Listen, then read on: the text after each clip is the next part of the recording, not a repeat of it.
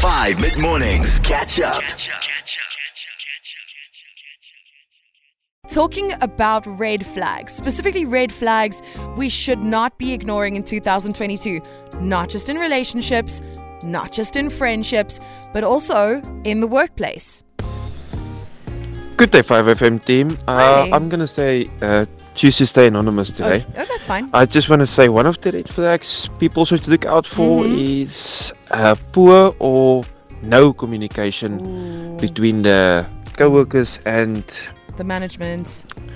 the higher ups. Yeah. That's a very, very large red flag. You get in trouble for stuff you didn't know you had to do, and all those kind of stuff. So just so the people out there know, no communication. Just be on the lookout for that as well. Very, very good one. How's it, guys? Major red flags for myself. I once worked for a dog biscuit factory where I miscounted a specific item and I overcounted by 1, and the owner started headbutting the wall. What? Yeah, that was my red flag. Oh my goodness. Out! Anyways, have a good day, guys. Yeah, listen, when a manager or an owner or somebody starts reacting physically and starts headbutting a wall, yeah. That's the red flag. You need to leave immediately. Good morning, Steph. Morning. I'm also going to stay anonymous for now. Okay. But one thing I can say is if anybody approaches you regarding insurance sales, just walk away.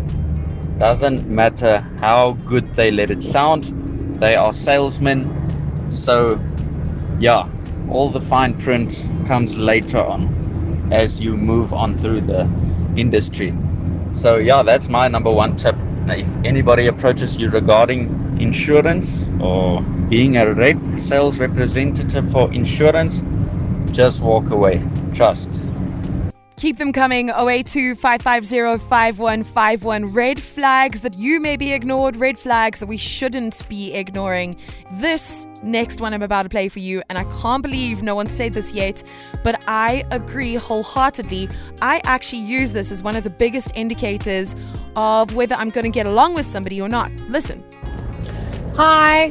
Happy Monday, it's Nude from Cape Town. Hey, baby. And I run an animal rescue organization, and this definitely, for me, a red flag, a big red flag is if you don't like animals. Yeah.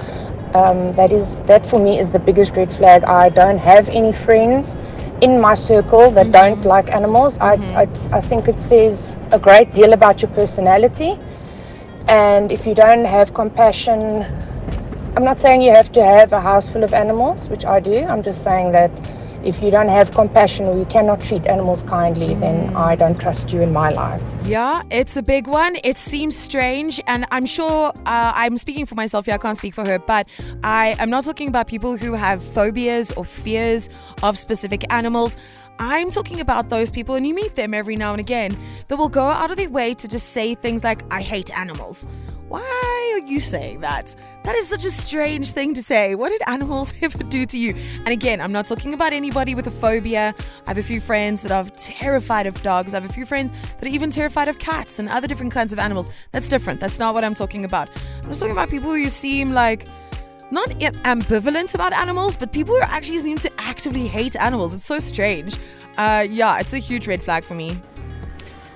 So my red flag was when I joined the company and only senior management could use the first floor toilet. What? I mean, seriously, this is 2022. Management have separate bathrooms to everyone else.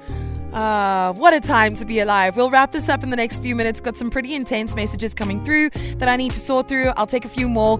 082-550-5151. Tell me about your red flags. Any and all red flags, relationships, friendships, career-wise. I want to hear them all. Catch up on some of the best moments from 5 Mid-Mornings by going to 5FM's catch-up page on the 5FM app or 5FM.co.za.